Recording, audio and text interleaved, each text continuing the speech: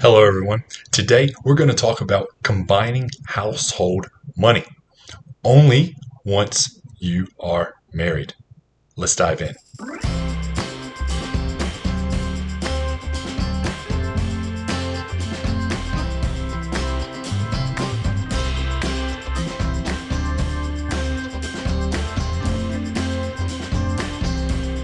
Now, at some point in our lives, we have been single. And then there's a point of our lives that we get in a relationship, but we're not yet married.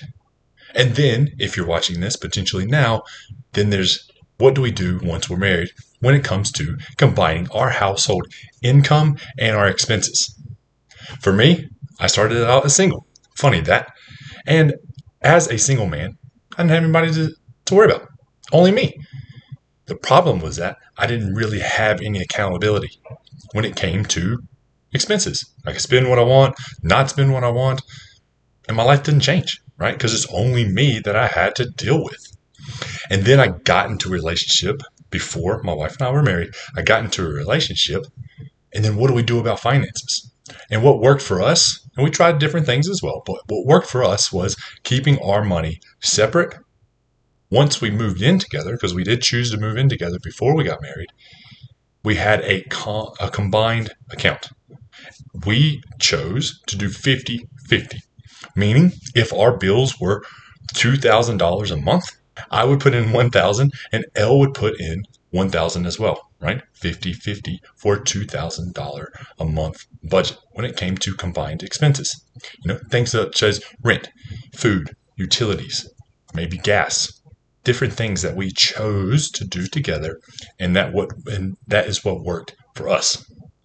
Once we got married, we chose to take the next step, meaning instead of having those two separate accounts with a combined account with the same thing, rent, mortgage, utilities, whatever that is, we combined everything. There's one joint account. My paycheck goes into that. Her paycheck goes into that. And we live off of that. Now, why did we choose to do that? Research and studies have shown that it is better to go that route because you get to have better communication, right? You have shared goals. You have to talk about money. When it's uncomfortable, you have to talk about it. When an expense comes up, you have to talk about it. When you go over your grocery budget, you have to talk about it. And it brings you in alignment and as a team. That is the team aspect. When you get married, now you are one, right? We want you to win with money. This is why we're sharing this information. Because if you continue to act separate, but yet you're married, what are you doing? Do you talk about dreams and goals? Do you have to check in and you have that accountability when you want to spend $500 on a purse or $500 on a new phone or whatever that expense is? You have to communicate that. And having one bank account continues to improve the communication within your marriage. Now, I know that's not going to be popular and that's not going to be what a lot of people are going to do. And that's okay. But my purpose of this video is to inspire you to try. Just try it. Try it for 90 days. Open up a joint account. 90 days. Have all the income go in, and then have all the expenses go out for your budget. And then you get to really see what your partner and you are actually spending on. They get to call you out on something, or you get to call them out on something. But I promise you, in those 90 days, you'll figure out if you love it or if you hate it. Either option is fine. But you'll have clarity and communication. The communication will improve. Now, at times, it's not going to be pretty. There might be knockdown, drag-out fights in communication. That's okay. You'll survive. Because you've had those same knockdown, drag-out fights with no result. So this is trying something new. So combining things is going to improve your communication. That's what we want you to do today. And the benefits of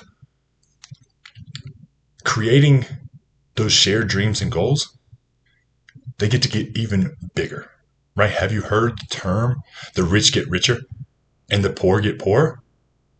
I hope so. If not, I'll just share that with you. And the reason is because there's strong communication, right? We have a shared dream. We have a shared goal. Elle and I now save up money together for that next opportunity. We save up money for that next adventure, experience, holiday, whatever that is. We're sharing that dream and we talk about it.